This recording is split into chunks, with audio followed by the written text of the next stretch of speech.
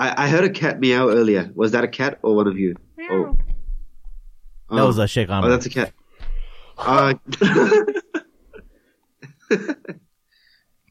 There's fur flying in the air.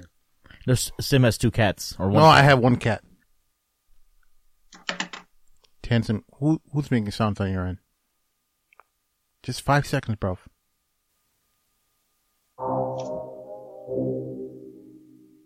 Assalamu alaikum and welcome to the Mad Mamluks. I'm Mahin and I'm joined by my co-hosts Sheikh Amr Saeed and Sim. And on today's show, we have the brothers from Boys in the Cave from down under in Australia. I was expecting to see a kangaroo and a koala bear on the other side, but actually sees 2 brown guys. So welcome, Tanzim and Josh. From what we're seeing as well. Y'all were expecting like some cowboys and Indians? We're expecting like a desert in the background or something, you know what I mean? Oh yeah. Like Texas like movies and stuff, but it's still decent compromise, alhamdulillah. No, I was expecting like a mixed congregation, like with you guys. Male and female mix. We do that. After Yeah. After the show. You know, like all the stuff, like the wacky stuff you see coming out of America, as in we just expected that. Some liberal Muslims praying, male, female, side by side. You know how it is. It's all true. No, it is. No, we don't know how it is. It's actually like, it is all true. It is all true, and we do engage in it, but not in public.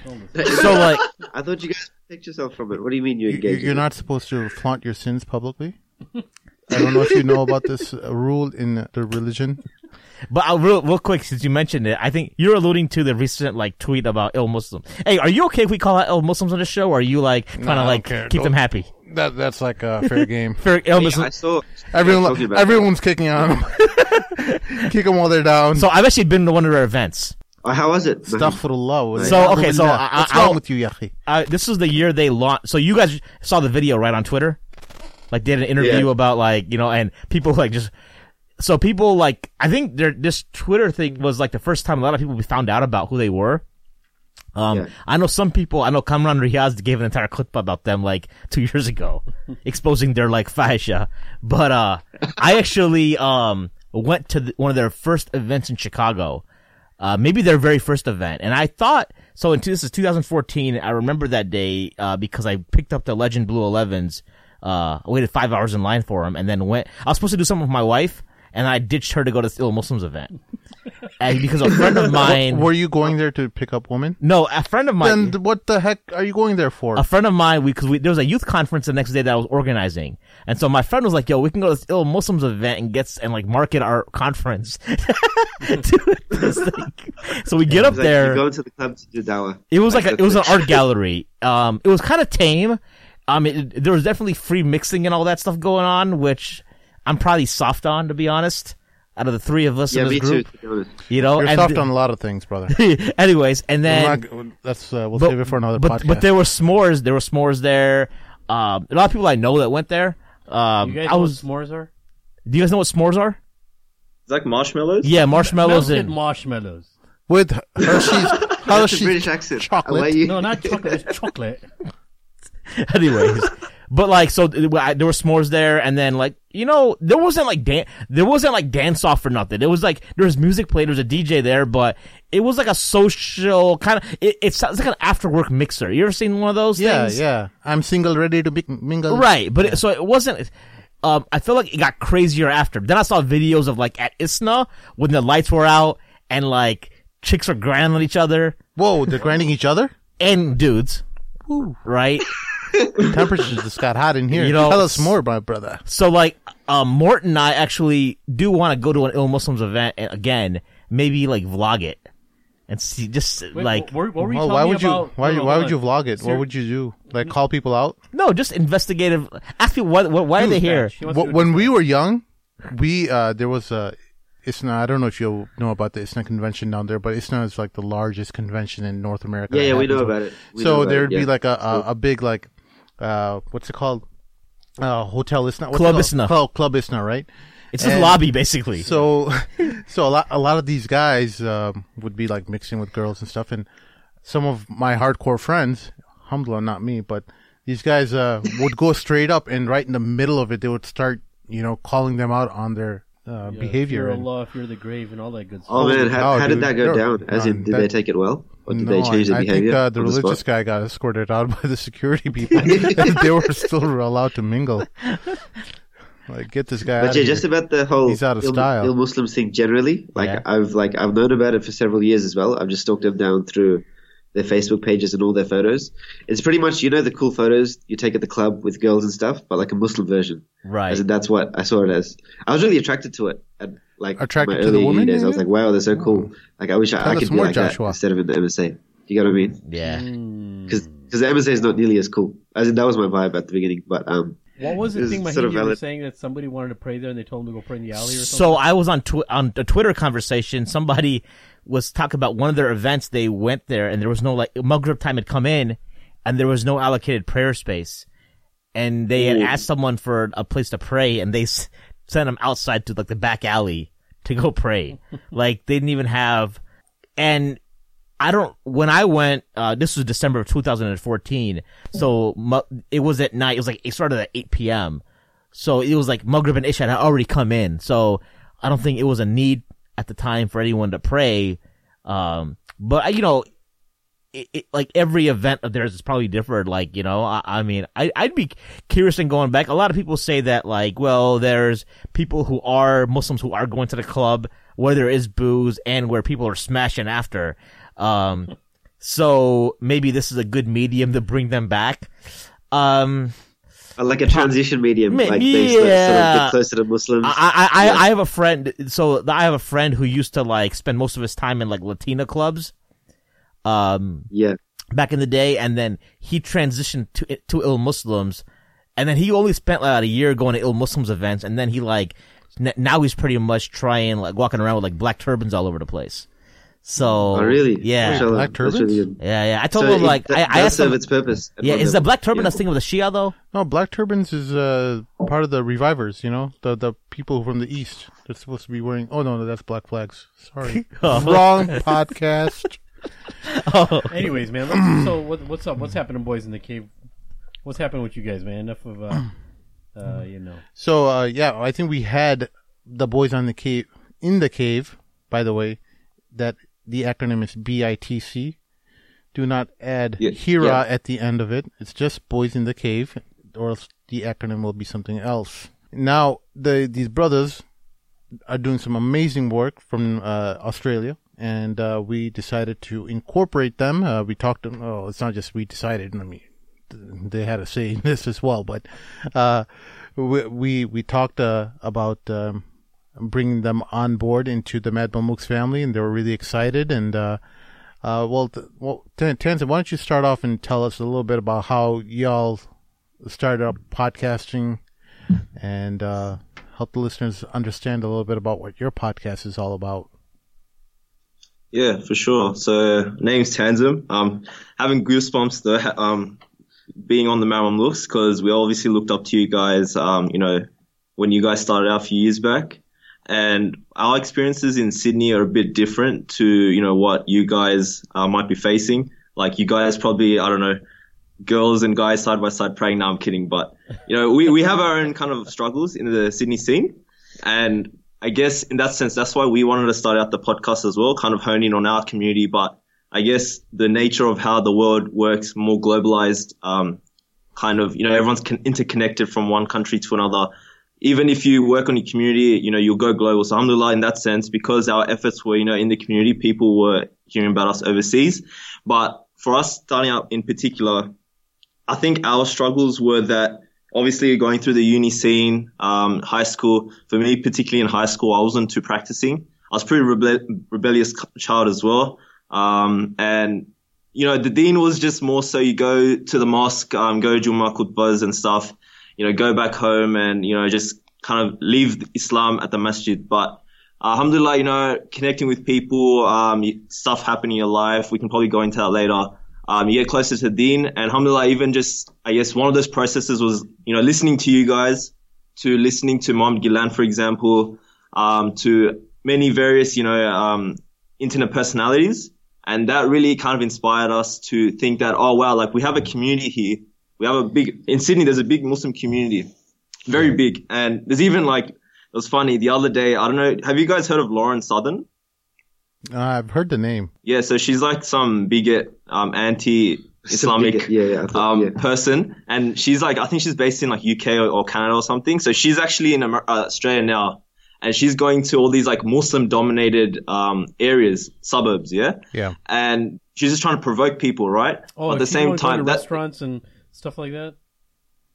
Yeah, I think so. Yeah, and she's just hitting up the streets, and stuff like that, and that shows how big of a population there is to cover in regards to the Sydney scene. And we felt like there was things that weren't being addressed in the community, things that I went through that weren't particularly being addressed. Like, for example, I just feel like the shuyuk, not to belittle them or anything, alhamdulillah, doing amazing stuff. But, from my experiences, right, personal experiences, they weren't addressing the youth head on in regards to what we were going through.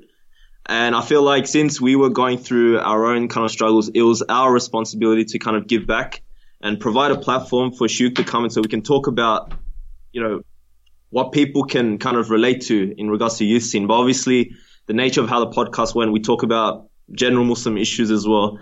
And that's why we felt that, especially with bouncing off you guys had a podcast for the platform. We're just like, we should do something similar. Bring the local sheikhs on board, have a conversation with them, really flesh out proper conversations, and also get in touch with people overseas. Like we did an episode with, Daniel Hakikachu, Dr. Shadi al-Masri, have these kind of interesting dialogues about science, about, consciousness, about political issues, and how Muslims are very much in tune, because the perception in the society we're in is that, Muslims are lost, they don't know what they're doing, and, they're just like herd of sheep, I don't know.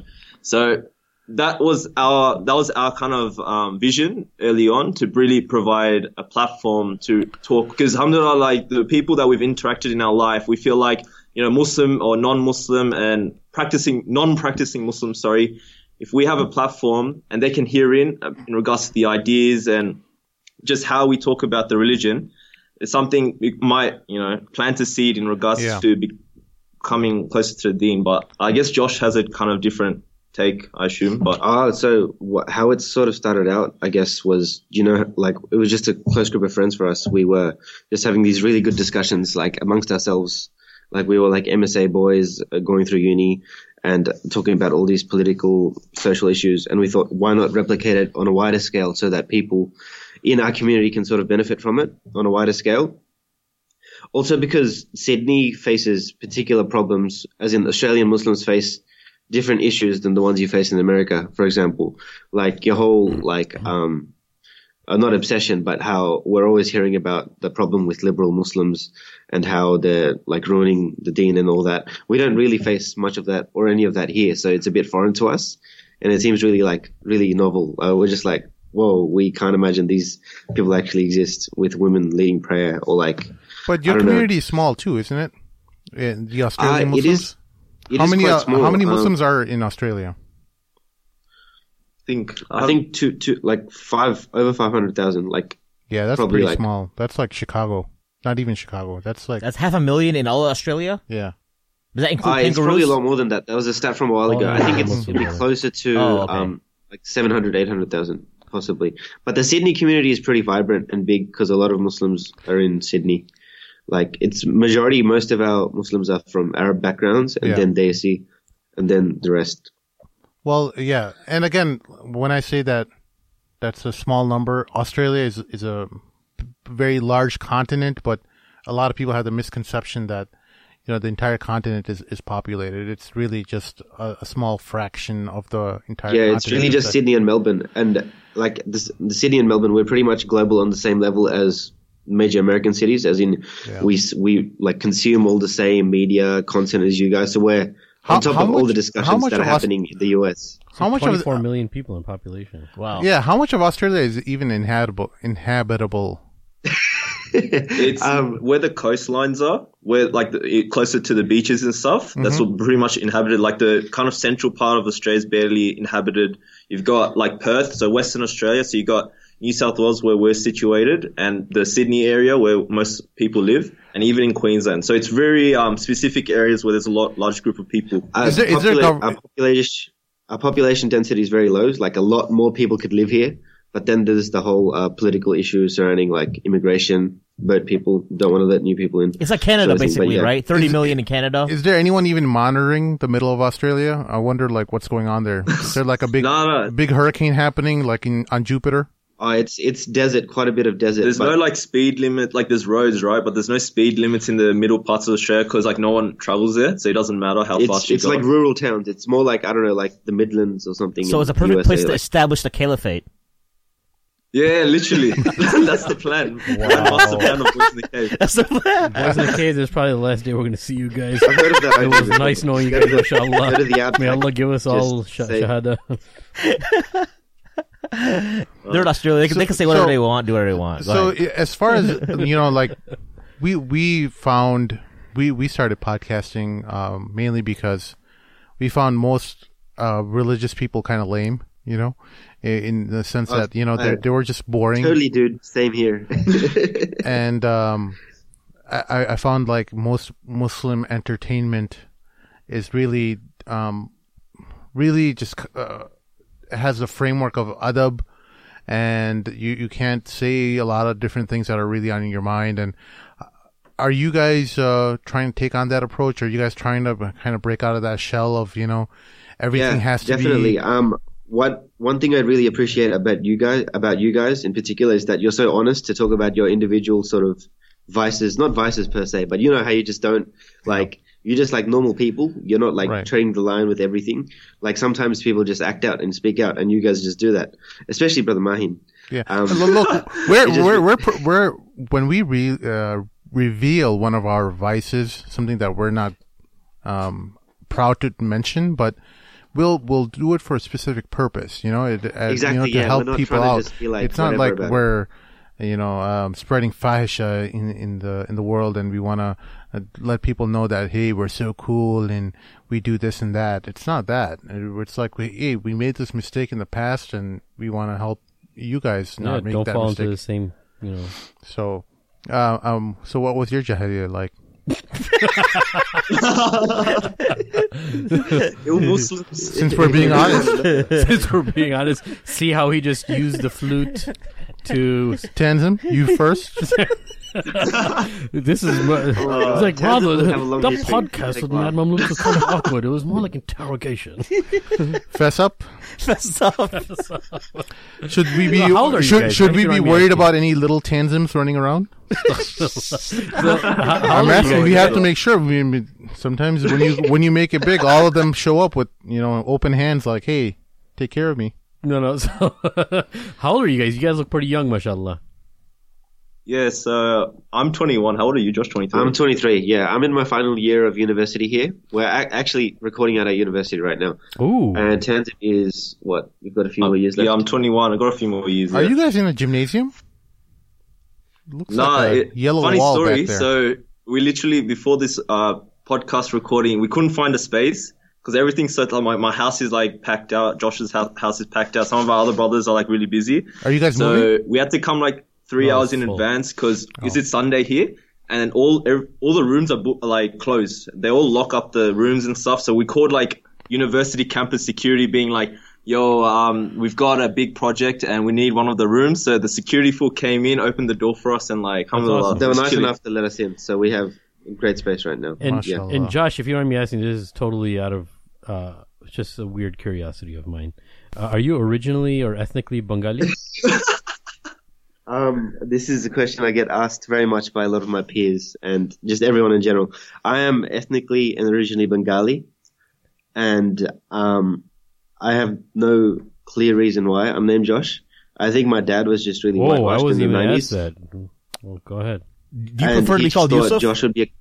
Josh would be a cool name for me to get by in society. Oh, Josh. I'm sorry. I got Joe and Josh. I wasn't even going to ask that, but whatever. Why did you ask that? I don't think that's why he asked you, though. Not for the name, right? Why did you ask? It doesn't matter. Joshua, you don't look Bengali. Oh, I just assumed it was about the name because that's how the question comes. Like, Joshua sounds like a non-Muslim name. What do you guys have to say for a lot of our listeners who are, not a lot, but there's a few people who say, like, hey, you guys are a bunch of brown guys talking about a whole lot of different subjects. That really don't belong in your space. You shouldn't be talking because you're not XYZ ethnicity. What do you think about that? chew on that. As in the Muslim community? Yeah, there's some people within just the critics. within the Muslims within the Muslim community where obviously majority of our listeners are Muslims, and they're going to be saying like, "Hey, Joshua, Tanzim, y'all are brown. Y'all shouldn't be talking about different people's ethnicities and different people's struggles. Y'all are speaking from privilege, brown privilege." What do you think about that? What do you think about that? I think the sort of racial landscape in Australia is different. Like, as in brown people, like, as in we're the minorities here, and I don't know, as in Are there we black don't have people that over same there? sort of issue. Are you talking about just like black culture generally, sort of No, thing? are Like there how African we can't people? talk about You're it? talking about African descent. Pardon the American ignorance. Like we try to talk because alhamdulillah, like we do have like a small team here, so we've got a big diverse group of nationalities and stuff, and we have like a big we've got friends in the head of the MSAs and connected with Shuyuk and stuff. So if we're going to talk about something to do with a different kind of ethnicity, we do consult before the definitely. episode. And we make sure it's all clear and stuff. And, we're not just speaking from whatever we perceive of, certain backgrounds. But especially if you are honing on, like, the black community, for example, we haven't really talked about them anyway. So we try to, make sure that we talk about subjects or particular topics that we've done kind of our background and talk to the right people. So that's how we go about it. Okay. So I heard that there's a big combat sport fight culture in Australia, and a lot of Muslims are very well at martial arts or protecting themselves. no, that's the Aborigines, dude. Oh my god, No, I heard that. I heard that the It's a fight Australians. culture. Yeah. is that true? Like there's a big kind of UFC boxing culture here in Australia because Anthony Mundine, he is a big prominent boxer here in Australia, and he actually converted to Islam. So a lot of people, kind of the youth, especially like the Middle Eastern background and stuff, they're really into kind of UFC boxing. So there is that kind of culture in regards to, combat sports and stuff for sure. So a lot of my mates, they do a lot of, boxing and all that kind of stuff. Cause I think it's like a Muslim thing to do, especially like, I think there's even like, masjids connected to, gyms and stuff, and they all have, all that kind of facilities and stuff, and people go there. Do you have boxing gyms connected to masjids? Yeah. So LMA, they have like all that kind of gym equipment and stuff. So yeah, alhamdulillah, we have that kind of facilities here.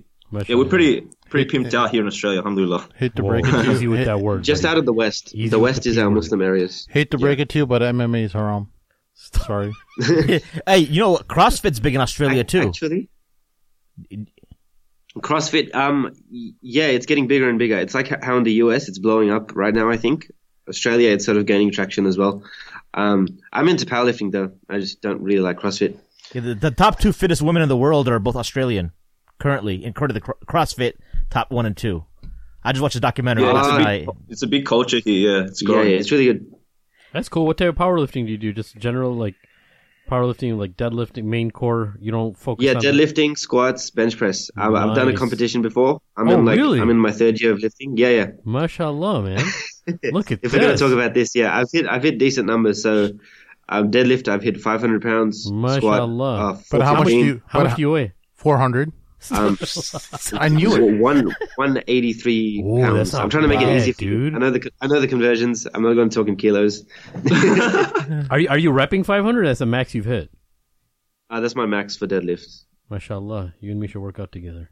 Sheikh Amr just got excited. He just checked into the podcast. Now I'm paying Sheikh attention to Ahmed, this podcast. He's stronger than me. And No, what I'm does not Sheikh Ahmed stronger do? than you, bro. I'm not stronger than you. So Okay. What about Like, Tanzim? you're into it, like- Tanzim, are you going to be lifting soon? I saw you without your shirt. I'm more just play cricket. Do you guys play cricket? Like No, India, Bangladesh all play cricket. and stuff, we're all so that's self-hating my kind of Desis. sport.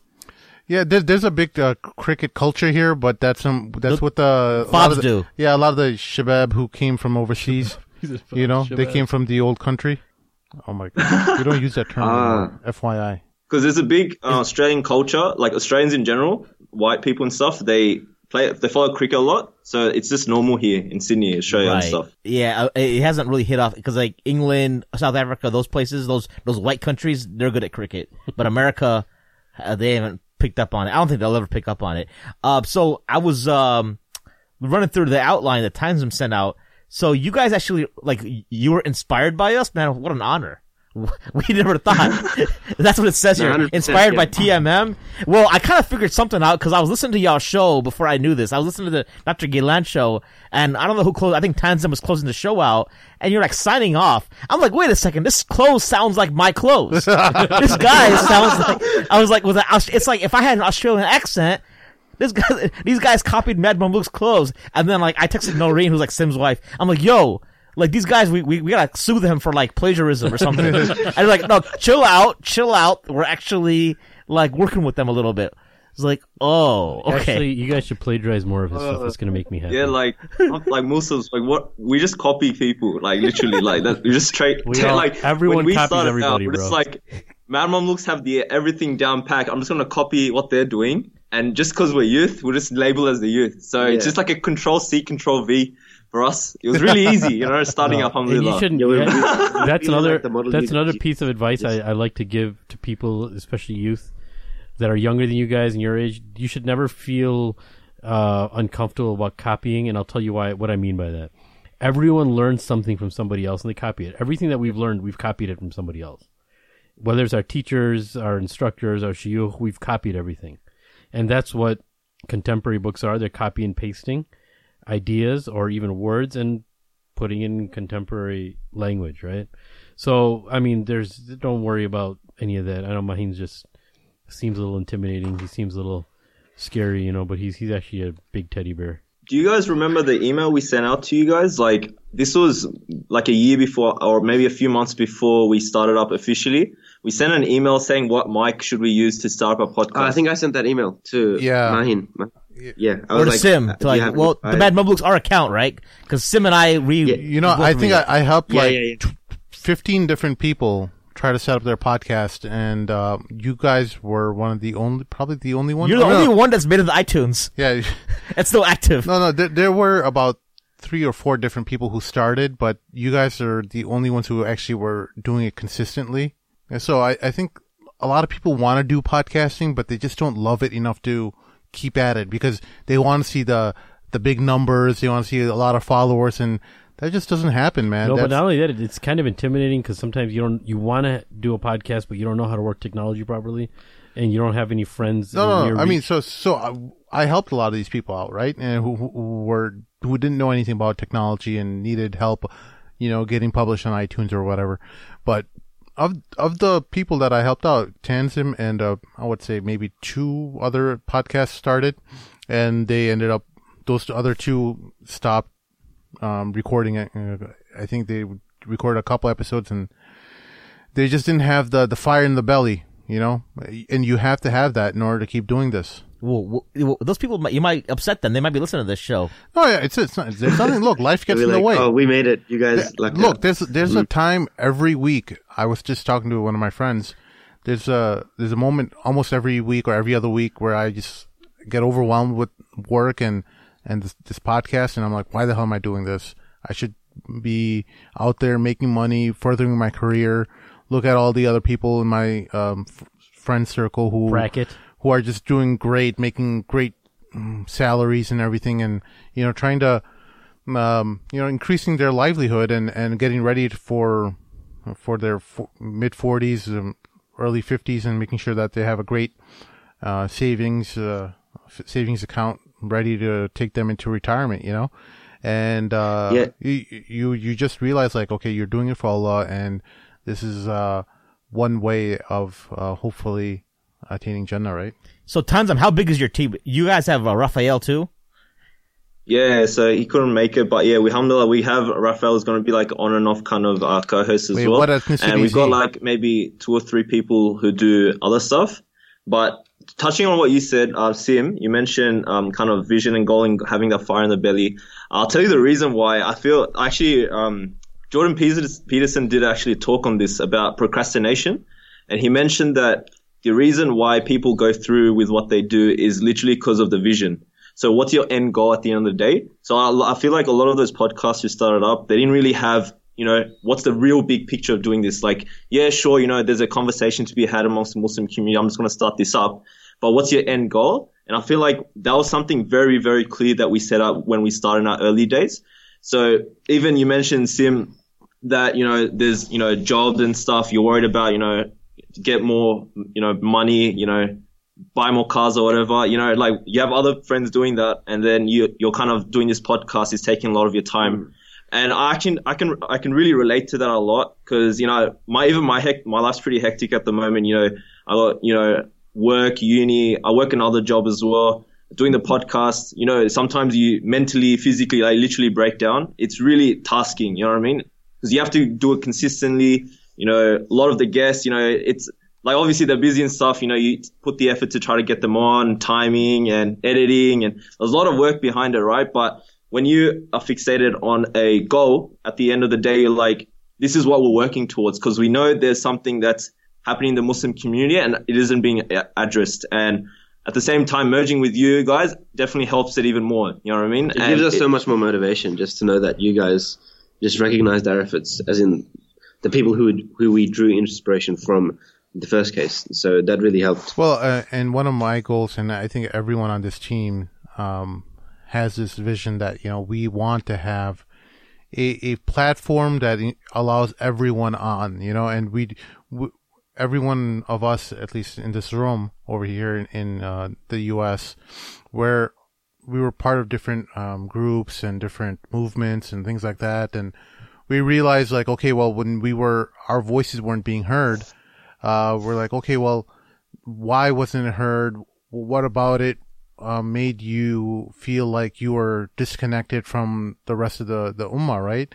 And I think one of our visions was having this kind of neutral Switzerland type of platform where people can come on. Now, we're not truly Switzerland in the sense like we'll allow like ridiculous ideas coming on where, you know, there's just, I mean, people like Majid Nawaz and stuff like that. That's the type of silliness I'm talking about. But in terms of, you know, sensible Muslims who are, you know, in the, what's it called, the middle of the pack, the middle of the spectrum type Muslim. I think we're one of those people who just want to learn from everyone, and maybe we'll disagree with each other, but it doesn't mean that you have to hate each other at the end of the day. Yeah. Yeah, we're definitely trying to emulate that as well. Like, we've seen you guys do it, have people from different ends of the political spectrum on, and we have the same. We have like people who are more Salafi on the show, and people who are more intellectual and sort of like lefty leaning sort of types. Like, as in, it really doesn't matter to us as long as they contribute something meaningful. Yeah. To but our understanding. Don't be afraid to clown on them though. Okay. Yeah, you got to clown on them because they have some silliness. I mean, clown on who? Sure, the Sufis, the Salafis, the Hizbis, the Ikhwanis, whoever. Oh, so anytime you get opportunities, clown on everybody. Yeah, clown on everyone. Hate everybody. Don't be racist. Just hate everybody equally. Everyone needs to learn to laugh at their silliness. Okay. Yes, hate everybody equally, guys. That's a message for our podcast. That's a wrap. Not a hate. I'm just I'm saying clowning. Yeah, clowning. I'm clowning you. See? Yeah. See how that works? No, that's not clowning. You're just being a troll right now. Yo, so like, tell me about the scholarship student in Australia. So when I was coming up, the big dude in Australia was, remember that dude Sheikh Fayez? Fayez? Yeah. Sheikh Fayez Mohammed, yeah. Yeah. Is he in jail or something now? Like, he fell off the grid. He's really low key now because he had a lot of fiery talks. He got in trouble with the law, probably. He said a lot of crazy stuff. He's Lebanese dude, right? Is he the guy with the white dopey and the big beard, and he sounds really aggressive? Yeah, I'll say it. Yeah. He's so hardcore. It was crazy. I kind of like him, to be honest with you. Yeah, he would say stuff like, yeah, that was like a different era back then. And you know who else was dope back in the day was Sheikh Bilal Asad. He had that story about Ahmed the Repenter. Is he still around? Yeah, Bilal Asad's in the Melbourne scene. I don't know if he's prominent now, but yeah, he's based in Melbourne. He does like talks here and there still. So, but I don't think he's as big as he was before. No, it's Feiz. Sheikh Amr is like, how do you spell Sheikh Fayez? It's not Fayez. Fayez is a very like Desi way to spell it. Fayez is like F-A-I-Z. Right. So, okay. Oh, this guy. Okay. You remember that dude? Else. Yeah. Yeah. Let me see. He used to talk about, I remember this one talk, he was like, we want our children to thirst for the blood of Shahada. Oh my God. And he was like, from a young age, I was like, dang dog. I was like, how was you not arrested yet? You know? When we're young. He's talking about how Harry Potter is Kufr, and the rugby, which is a common sport, he is like, it's the game of the devil. Like he's just so hardcore. Yeah, I mean, you kind of wonder, like, part of me is like, it's kind of good that these guys are quiet now, but how, they end up messing up their lives, and it was kind of tragic in the sense that you wish that they learned through better means, that, some people sat down with them and gave them nasiha, and they didn't have to go through prison or through the government actually watching them with a close eye for them to actually change, I kind of was hoping that they grew or they matured, in their thought, and they got past whatever ridiculous line of thinking that they were pursuing their whole life, and they actually started questioning themselves. And that's kind of what happened to many of us over here, where maybe in our late 30s late 20s and early 30s, we kind of sat back and we realized and looked back at all the different things that we were involved in, and trying to find the rightly guided group, right? And trying to find the one sheikh who will guide us all, or the one group that will guide us all, and finding that was a futile attempt in attaining closeness to Allah.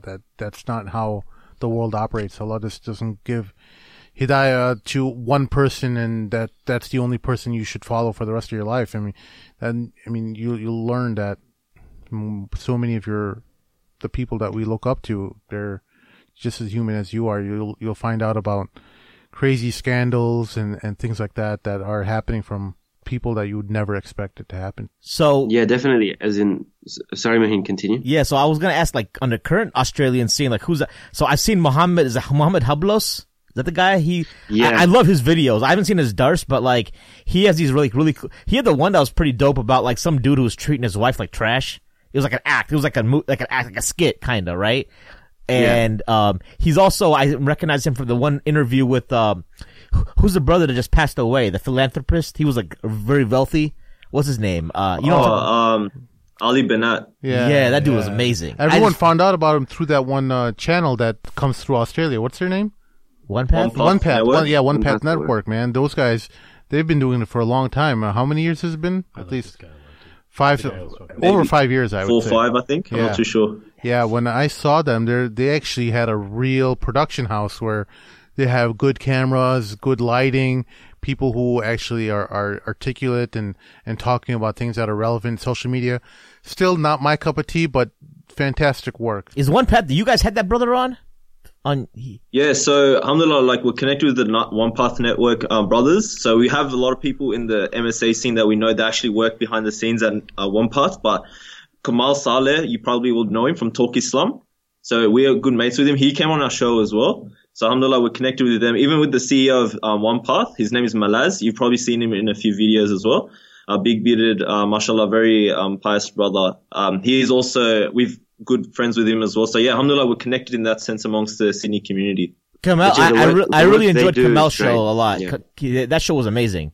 So I have listened to a good amount of your content, and like, I don't know how the guys feel, but I actually hear this. Maheen says something's amazing.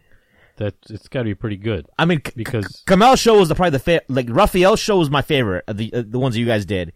Cause I like convert. We haven't done enough convert stories. We don't do convert stories. It's not our cup of tea. Yeah, I mean, converts don't like it sometimes to do it. Yeah, I mean, like, it gets played out for we them. hear different stuff from different converts. Some converts say like it's something really personal to me, and I don't like to talk about it because I get what they mean when they say, like, when people ask them to talk about it, it's like when you talk about it, it cheapens it, you know? Yeah. When you have like a stir of emotions that like you can never put into words, it feels like you're cheapening that whole experience by just talking about it, because it's so much more than the words that you're expressing. Maybe you don't even have the right words to express how that whole experience was. And I kind of feel like that when talking about like some powerful experiences in my life, and I just feel like I don't want to talk about it on the podcast because it cheapens it, right? And so I'll kind of just default to something more easier to talk about. And with converts, you'll hear different things. Some are very happy to talk about it, and some not so much. But one thing you'll always find from them is that it's always a very powerful experience, at least from the ones we've met, right? Yeah. So talk to us a little about So Dr. Muhammad Gilan is Sheikh Amar's personal favorite guest. And he's been on our show like 4 times now. And he's a good, like he actually was DMing me this week about feedback from the last podcast we just released. And we bounce all kinds of stuff. We'll talk about working out, but you guys have met him in person. We haven't actually ever met Dr. Gilan in person. You haven't met him in person. Yeah. So is he a fraud? You said you saw him up close. To ask about it. Yeah. Like even the story, I'll go back a bit, but the story with how we got in contact with Muhammad Gilan and meet him in person is actually like subhanAllah, like quite an unreal story. Because what happened was, alhamdulillah, like Josh knew of Muhammad Gilan before Muhammad Gilan was Muhammad Gilan. You get me? Mm-hmm. So he was like OG follower of Muhammad Gilan. 2012 when he wrote obscure articles about evolution, he had like 200 followers. Wow. Yeah, that's like I started like following him. I was like, who's this intellectual dude? I need to know more about him. Because I studied like philosophy and stuff as well. I was like, he's the only guy doing this. But then he sort of blew up. Yeah, and then what happened was even I got into his stuff like maybe 2 years ago. And then we started a podcast and we were just like, man, it would be amazing because, you know, Dr. Gilan was inspiration for myself as well, personal inspiration. And I'm like, oh man, it would be great to have you on the podcast, this and that. And then literally that timing, he lived in Canada at that time. He's like, I'm moving to Brisbane, Australia. I'm like, subhanAllah, like, I'm like instant, like, you know, light bulbs going off in my head. Be like, I can easily get him now, right? But Queensland's a bit far. And he's going university there to study med. So I'm like, it's going to be hard to get in contact with him. I don't know how I'm going to do it. But, you know, whatever. At least he's in Australia. Somehow maybe inshallah in the future we can get hold of him. And then subhanAllah, a few months later, I have a friend. He was the MSA president of UNSW at that time. He's like, I was with him at Eid prayer in the morning. And then afterwards, he's like, hey, bro, you know we're getting Muhammad Gilan for an event at UNSW? I'm like, whoa, what? And then he's like, yeah, literally, like, he's going to come down, I want to fly him. He's going to stay for like 2-3 days. He's going to do a discussion panel with one of our lecturers at UNSW, an atheist. And then he's going to do a talk. I'm like, subhanAllah, like, then I asked him, can you tell him to come on Boys in the Cave? And then he's like, you can try. So what happened? I sent a voice recording through his text message. I'm like, Assalamu alaikum, Dr. Gilan. It's Tanzim from Boys in the Cave. And we haven't even started officially then. So he's probably thinking, who is these Boys in the Cave? Why are they telling me to come on, right? But subhanAllah, he agreed to it. And then maybe a few weeks later, he came down. And then I remember I met him and stuff. And it was so surreal. I'm like, subhanAllah, how, because we're starting a project at that time, how Allah brings people to you in ways you would never think of. Yeah. How we had that intention of starting Boys in the Cave, like, inshallah, we think it's, you know, purely for the sake of Allah, you know, try to benefit the community. And we had this idea of trying to get Muhammad Gilan on the podcast, but our vision of that was like, you know, over Skype or whatever. Yeah. And then subhanAllah, how he just Allah brought Muhammad Gilan to us, you know what I mean? That's and amazing, yeah. Alhamdulillah, we even bonded to the point we chilled with a whole day. We're having discussions and, it was just a really surreal experience. And alhamdulillah, to this point, I would say he's a very good friend of ours. We keep in touch as well. And not only that, he left, we're in good terms. He's like, he's connected with the Mizan Avenue as well. So he came a second time as well. And then we met him again. We chilled with him up to midnight talking about, you know, Deen, Islam and stuff. So subhanAllah, it was like, it was very surreal. And it really kicked us, our podcast off. What did you guys eat, by the way? I have to ask, what did y'all eat? We took him to brunch. So because Sydney's great for this, yeah. We took him to this hipster cafe in one of our, like, near the city, and it was all vegetarian food, and he loved it. He was just like, this is amazing. You know, as for your question, Mahin, if he's a fraud or not, he definitely isn't. Like, we chilled with him and we talked to him, and he's literally like one of the boys, as in you talk to him. It feels like you're talking to a close friend. He was talking about the gym. He was talking about music. He's talking about everything. It pretty much felt like I'd always known him. So Josh, hang on one second. You have a question? So it's funny when you guys are talking about your like your vision and everything, and one of our visions was also having, you know, we've talked about this in previous episodes where we kind of modeled our show a little bit after Joe Rogan and Tim Ferriss and things like that, other podcasts that were like the cream of the crop, right? And we were looking for a guy like Sam Harris, but for Muslims, right? And lo and behold, through some research, we found out this neuroscientist named Dr. Gilan exists, and we're like, holy cow, this is the key to the puzzle, the missing piece. We need someone who can actually look at some of these complex things and kind of unpackage everything for young Muslims, and is able to actually answer some of the tough questions that are facing young Muslims today. So, it was funny because like I listened to Dr. Gilan's last podcast. He talked about being authentic and whatnot. And he says that, like, when you guys met him, y'all freaked out because he was wearing, like, distressed jeans or something. Yeah. And you were expecting a guy in a robe. What do y'all expect? Y'all expecting a dude in, like, a Moroccan robe? Like a Jedi master? A Jedi master walking through? A young Obi-Wan Kenobi? Yeah, literally, Jedi master. Subhanallah. But, I like the whole mindset, mashallah. And it's actually inspiring to us, and at least myself. And it's a reminder. You mentioned that you just wanted to have a podcast, and Allah just brought Muhammad Ghilan and all of your guests to you. All of the guests are that way.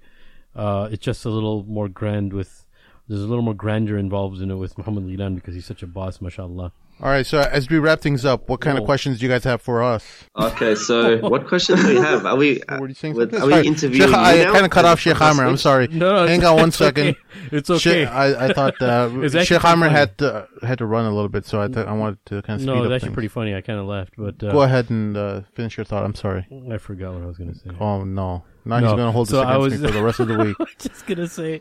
I was just gonna say that the original story of the Ashab al-Kahf, the sleepers of the cave, the boys in the cave. I like the little twist you guys have on it.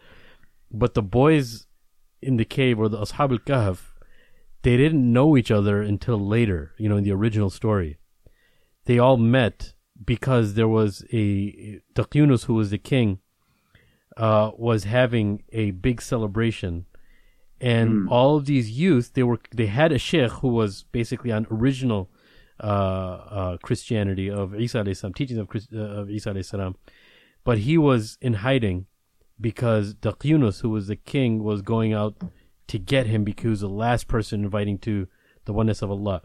So there were a few boys that were his students, but not all of them knew each other, right?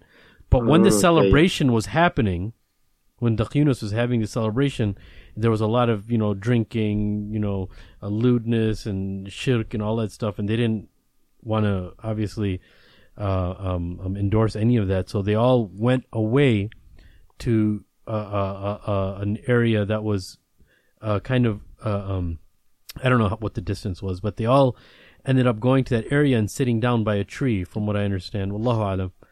And they all asked each other, wait, what are you guys doing here? What are you doing here? And that's how they met each other. And they basically came up with a plan. Some people have the misconception where the Ashab al-Kahf, the people of the cave, were in fear, in extreme fear, so they had to hide. But rather, it was a little bit of anxiety, obviously, but they were actually planning on what they were going to do. And then Allah caused them to sleep, right? But with them meeting each other, Allah gave them each other, you know what I'm saying? And it's just so awesome that you guys have this name and you guys have that mindset that actually manifested itself to the people, to the Ashab al-Kahf. Yeah, it embodies that name. Yeah, it's pretty amazing. And people think that just because you have a name, your personal name, we understand from the hadith that the name has a big role in your life, right? But even any name that you ascribe to yourself, whether it's a group, that's going to have a big role on your life too. You know what I'm saying? So I think it's very beautiful. You guys are actually very young. The people of Ashab al-Kahf were known to be, anywhere between the ages of 13 to I think 20 or something like that, right? I don't think they were anything older than 25. And I think it's just really cool how all these things are just coming together, man. It's pretty amazing. Yeah, it's funny that the way we can kind of relate to that story as well is the fact that they weren't, prophets and doing miracles and all that kind of stuff. They're just like young boys. Yep. And Allah helped them in situations, you know what I mean? So we can relate to that as well, that we are just, trying to, inshallah, do it for the sake of Allah, and Allah will help us along the way. And, especially with your team, getting in touch with you guys and merging, alhamdulillah, even that's Allah paving the road for us to do even bigger things. You know what I mean? Mashallah, I'm glad you have that mindset, but please don't think highly of us because I don't mind that. What's wrong with you, man? if you were to hang out with us for a little bit, you'd be like, oh, everything's gone pear-shaped. Except the sheikh. The sheikh has like credibility, but the rest of they know I'm like just a deviant. They know I'm just a deviant. But You guys had some questions about Bangladesh for some reason. I saw in the outline because like I'm Bengali and you have some questions about fish or something. I got some questions. Keta khobor. Bala soni. We just put it there. We just didn't know what we were going to say. But okay. No, it was the fact that we see that in the Dawah scene, there's not that many Bangladeshis, even though there's like a big population. So, like, is that your experience as well? Yeah. In the American scene, like here. So I don't know how y'all feel about like being Bangladeshi. I was born there. Here it comes. I'm about to go on a little rant real quick. Get ready, boys. So I've got like a love-hate relationship with Bangladesh. I was born there. Came when I was 2. My problem is that Bangladeshis, I don't understand, like, some of them, a lot of them are super nationalistic and they over their deen. I'm like, bro, your country's not even 50 years old yet. Like, literally, Bangladesh is not 50 years old, and you put that as priority over your spiritual lineage, which is 1400 years plus. No, I think that's a majority, because that's a problem with nationalism. I think so, but like, as a Bengali, I'm like, but y'all ain't done nothing. All y'all do is kill your leaders, and then you got 2 women running your country for the last 30 years. Oh. You know what I'm saying? Criticism? I mean, the hadith about the Prophet Muhammad sallallahu alaihi wasallam about like a country that is led by a female or a woman, that will have no blessings. And you go there and you wonder why trigger it alert, takes me like 3 hours to get from one side of Dhaka to the other. You're gonna get some trigger on this. This is gonna be kind of entertaining. You know what I'm saying? So like, but like, with all that being said, like, I love going to my family, extended family is all over there, like 98% of them. In Sylhet or Dhaka? Dhaka, right? And mostly in Dhaka, Noakhali. No, I'm from Noakhali, dog. That's like the ground. I thought you were from Chittagong. We like the rednecks of Bangladesh. My family. Yeah. Sorry? You're from Noakhali too? Food. Yeah. Yeah, you and Maheen are probably related. we might be. Yeah, probably cousins. But it's like the country, the rednecks of Bangladesh. So I like how they talk. Kind of like the Hyderabadis of India. Maybe, but like it's not like I enjoy going back. I don't like Bengali food. The traffic sucks, and in the perception of religion over there is I kind of understand why they're that way though, because when I go over there is no middle ground as far as deen goes. People are either hardcore like Maulana Sabs or like complete secularists snorting crack. Like, can you snort crack? I mean, snort coke. Sorry, coke. Okay. No, I heard they actually do coke at Dhaka University. Oh, really? Yeah. Yeah, literally. Once I was at Dhaka and there's a masjid right in front of my grandfather's place. And I remember late at night, it was like New Year's, and you could hear like the insane partying, like the sound speakers, like literally like through the whole city you could hear it. And it's like right behind the masjid, and during Fajr, it's like still going off. I'm like, subhanAllah, like It's crazy out there, man. Well, the colleges over here have Adderall, so we're speaking from privilege. Yeah, so as Sim was saying, we got to get Sheikh Amr out of here. Do you guys have any questions for us before we wrap this puppy up? We don't want to rush you, man. Just forget about my thing, man. These guys have been looking forward to this for so long. Don't worry about that, man. Honestly, we can keep going. All right. How about do a bit different? What if you were to sit in a cave? Because boys in the cave. Each of you guys, if you were to sit in a cave with one person in history, excluding Rasulullah Sallallahu Alaihi Wasallam and the Sahaba, because everyone's just going to pick them anyway. So who would it be? Or any scholar. How about make it non-Muslim? All right, yeah. Yeah, to make it interesting, not Muslim. But don't give the responses you did with the Coffee with Kareem episode, because I heard that. So they were all Muslims too. Those are Muslim guys, right? Oh yeah, true. Yeah, non-Muslim. Someone that benefited you, or you can learn from, that sort of thing. That's a good question. That's a very good question, dude. If you make it non-Muslim, it makes it interesting. Problem is, I don't know any non-Muslims. No, in history even. I'm joking, dude. Let's see here. I'll probably here's the thing. I need more thought, but the person I've always been interested in from a very young age has been John F. Kennedy.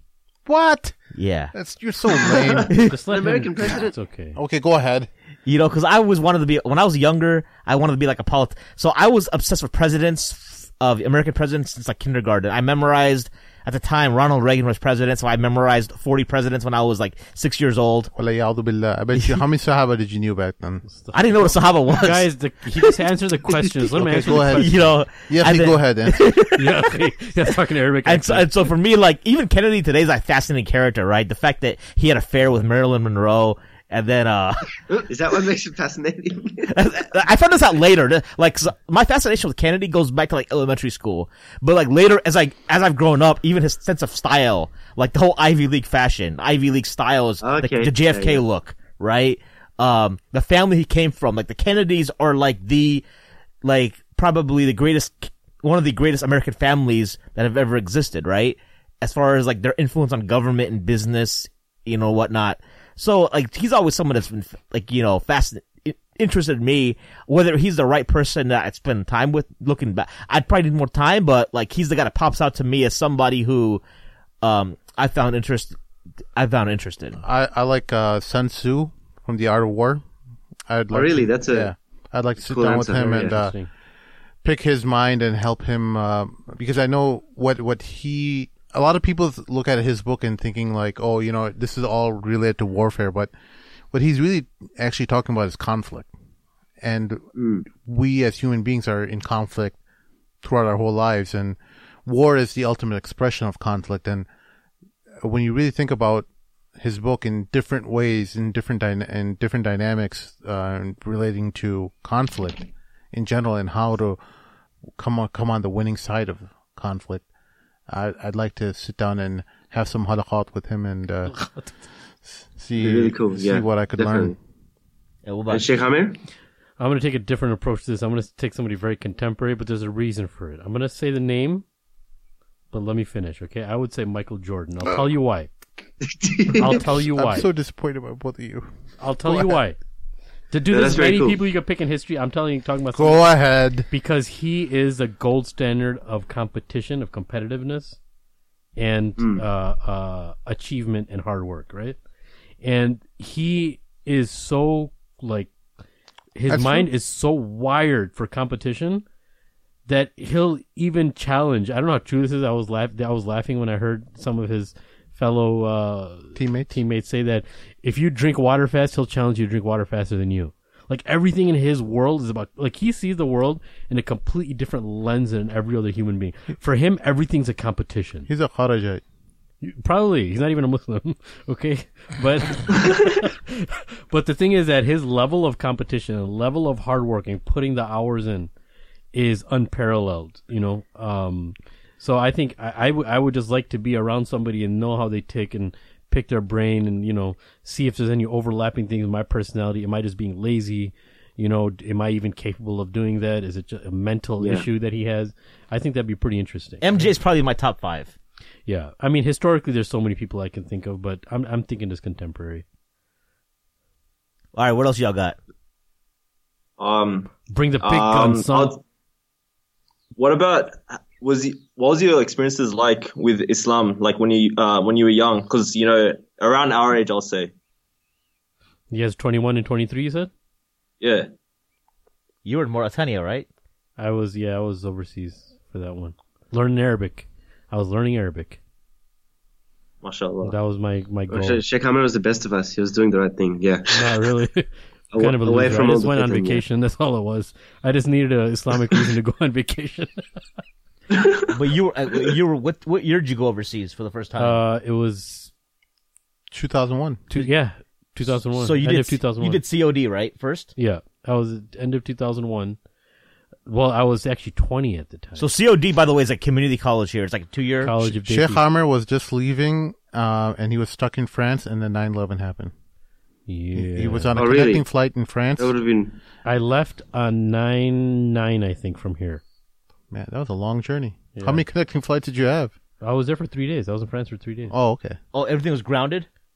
No, not at the time. Well, after we got there, we went to sleep and we woke up because we got there on 9/10. We went to sleep and we woke up and there was all this stuff on the news like America under fire, and we're like, what's going on? Me and my friends were like, what's going on? This is crazy. And we go on the street and all these people are handing out, it's nighttime, and we met some Bengali bruvs in France, and they were passing out newspapers about America, and they were talking to us in Urdu because my friend was wearing a Chicago sweatshirt. And they were like, are you guys from Chicago? Are you from America? Did you hear this happening? And we're like, oh, this is too much. We just went on a journey for the first time in our lives to go study, and this is what happens. And you went to Mauritania after that? Yeah. Okay. Yeah, I can't talk about my years in 21. You were married, though. You weren't COD, I was married, bro. but you weren't COD, I had bro. kind of some messed Don't up try ideas. to make it all scary and scandalous. I have to take the fifth. He was at COD with me. He was a student computer information systems, and that's all she wrote. When I was 21, I was involved in Amway. Were you really? Yeah. I thought you were joking about that. No, I'm dead serious. I was in Amway. It was called Quickstar back then. They had to rebrand. I was in it for like 2.5 years. I thought this was a joke the whole time. You think so? Really? Yeah. Are you I didn't think you were serious. No, dude. Like a lot. Like Amway fortified like my republicanism and my like love for the American. That's why he loves Trump. Narrative. You know, free. You know. So as far as how I got into the dean. But you were into the dean as a teenager, though, right? No, I got into the dean when I was in college. That's what about Bosnia and all this BS you always talk about? Oh my god, Bosnia's a BS? No, is that also a made up story? No, why would I make that up? That was in the mid '90s, and you would have been a teenager then. No, that was when I was 12. You talk about the '90s. I think you got your dates mixed up. You don't know when the Bosnian War happened. That was when I was 12, though. The Bosnian War never happened. It was fake news. Fake news? Wala'yadu we're gonna have to edit that part. We're gonna have to edit that part. So, but anyways, no, like, but you say all the stuff. No. So that happened like earlier on in my childhood, right? So around when I was 10 to 12, maybe 13, and then I kind of went off into other endeavors in life that teenagers of Jahili backgrounds specialize in. You actually had an Australian accent for a second. Okay. Next, you guys. You're 20. So how do you get into the dean then? So there was a brother named Muhammad Shirazi who I met at the college. He's a very strong-willed brother. He said, "Hey, what the hell is your problem? Why are you dressed like that?" Smacked me around a couple times. Tell him why you said that. What were you wearing? What were you wearing? I was wearing a leather jacket with chains and black leather jacket with black you have spikes around your neck. No spikes. No, you had a wristband with Tupac spikes, right? Shakur. No, it's not Tupac look. No, we're talking about heavy metal in the metal world. Yeah, Sim, I remember you mentioned in an earlier podcast you're really into heavy metal music, and that was like pretty crazy for me. I was like, whoa. Yeah. This dude was like deviant. No, I'm kidding. No. No, I'm still a deviant. But let's just say the brother corrected me, and he said, "You know what? Why are you disinterested in the deen?" He said, "These Muslims are unworthy of any affection, and they have no honor for protecting their religion and their women and their children and their property." And he said, "No, that's not true. There is a concept in Islam about Islamic governance," and he gave me this whole spiel about that, and that started off my chapter into Islamic movements, and I kind of got into a lot of different Islamic movements from there on, and then that's all she wrote. And then I went off into learning other facets of the religion after I left that, and then that's about it. That's me. So, Sim, you became more practicing in your early 20s as well, then? Yeah, I would say so. Okay, cool. It's sort of like us, but we're sort of just wavering still, but still trying to get. Yeah, I want to hear a little bit more about your Jahiliyyah. I think you guys, I think you guys are more advanced than where I was at your age, especially Tanzim. At 21, I was in Amway. I didn't read I read the Quran for the first time in English when I was 19 years old. I just did, when I was a kid, I read it in Arabic just to get the party. All right. Just to get the party. Just to get the party. He's talking about the Amin or the Bismillah thing. Right? The Amin party. Bengalis, we don't do Bismillah party is the lamest party around. Yeah. Like, that's like a trophy generation it's mainly thing. for those two huge lardus. That's what it's for. You know, like Bismillah party, that's like, you get credit for starting something. How lame is that? At least Amin party, you actually finish it. Like, it is encouragement. You know, you have to do something. So I did my Amin, what do you call the Amin party at like 10? Bengalis don't call it that. My parents didn't call it that. I just finished reading when I was like 10 or 11. I remember I was knocking out like an hour of Quran a day, drinking milk at like age 11 to get that party. And then when I got into the dean, so what happened was I used to, when I was like 19 years old, I had a crush on this one random hijabi chick, and it was really unusual because I wasn't religious at all, right? But this girl was cute. So, and it was unusual because I was normally into like Katharat. Right, that was my my taste buds were for Katharat, not like Katharat is a female. Katharat. So my taste. All of a sudden, so anyways, this it got me. It didn't really. So I was like, this girl's like religious. She wears hijab and stuff. Like, this is weird. Like, why do I like this girl? And then I had same time I had a falling out with a friend. You know, and then all of a sudden I had the Maulana Maududi translation of the Quran. MashaAllah, Rahimullah. Tell us more about Sheikh Maududi. Yeah, so he's the one. So I had the version where it had the Arabic on one side and the English on one side. Yeah. So the Arabic is the one I did my khatam on when I was a kid. So it kind of grew up with me. Yeah. And then like I took that with me when I went to college, in Canada at the time. And I remember one night I was like angry at my friend that I had the falling out with. And all of a sudden, I was bored. There's nothing going on that night. I didn't want to do homework. I just pulled it off the shelf, started reading, and I was like flipping through it, and I was like, man, this is some good stuff right here. This Quran is kind of dope. So like, I just started reading like an hour a night, and I finished the entire translation in like a month. Of the whole Quran? Nice. Yeah. Well, Maheen, I didn't know this about you. So then, this is actually a very entertaining story, but now it takes a serious. So then, like midway, I remember twist. Like. Midway through, I was like learning about forgiveness and this and that. So I just forgave my friend. And there were all my friends back home in Ohio were like, what is up with you? Because I used to be the dude that used to drop like an F-bomb every 2 words. You know, and it was just like, I was out there. And so they were like, all of a sudden I went back to Ohio that summer and I was like acting different. And then around the same time I got involved in Amway and they were like super like evangelical Christian.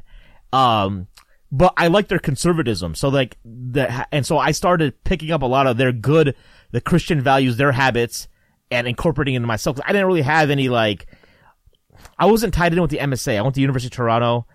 They had a strong, in hindsight's 2020, because like they actually had a strong MSA, but I wasn't tied in with them. And then I eventually got back into Ohio. I didn't know anything about like Hadith or Sunnah. Yeah. And then I met some like brothers. I remember in 2004, I was in Columbus for a wedding. I had moved back by then, and there were some brothers from Madrasa in Toronto who were attending the wedding. Actually, one of them is Sheikh Hamza Meter, who's like well known. He comes to Chicago now. At the time, he was just a madrasa student in the like Alim program.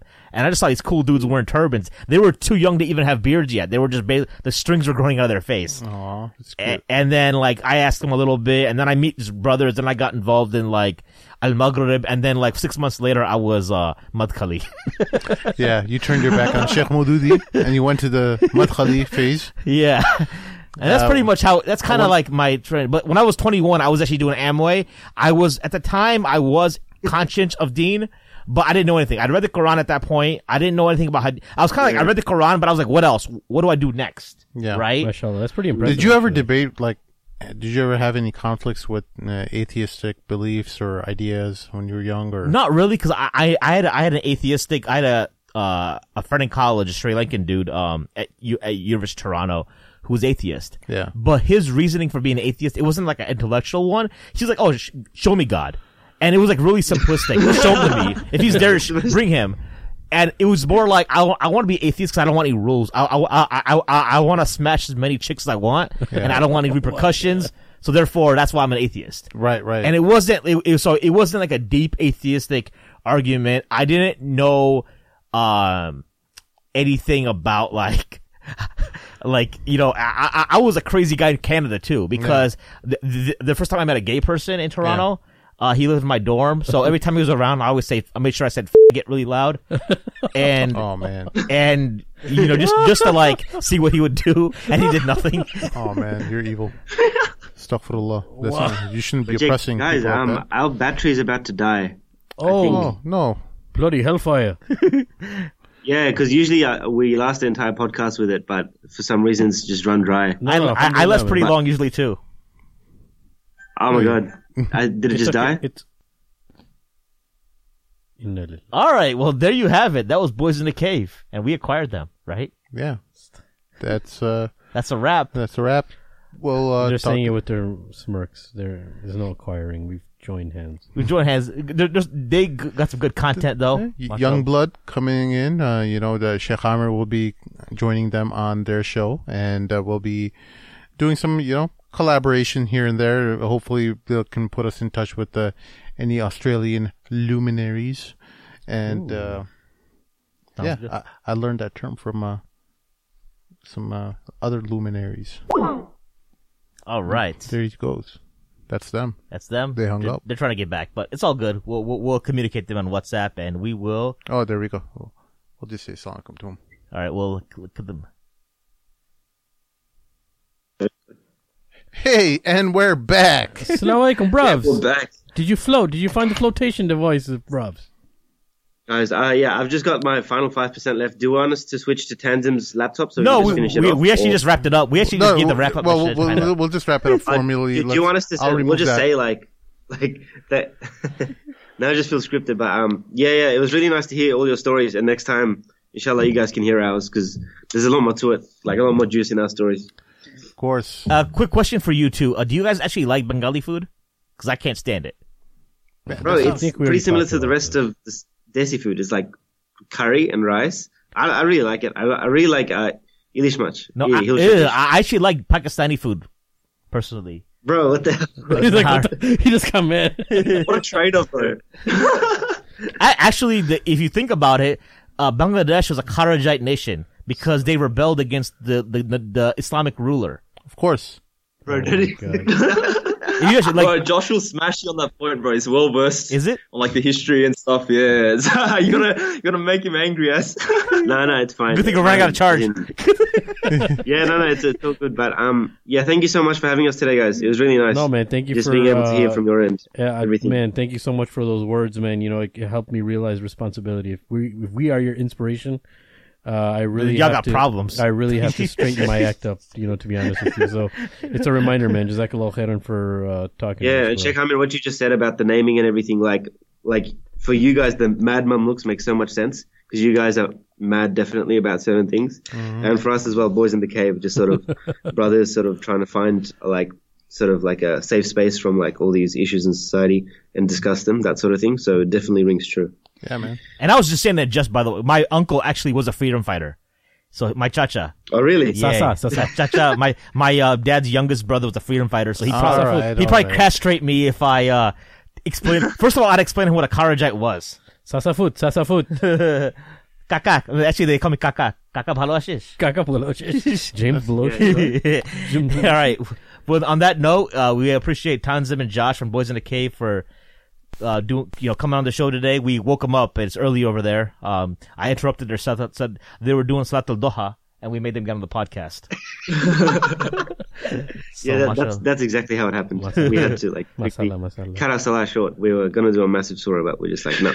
All right. So for our listeners out there, if you have questions or comments, you can email us at themadnamlukes@gmail.com. Follow us on Twitter, Instagram, Facebook.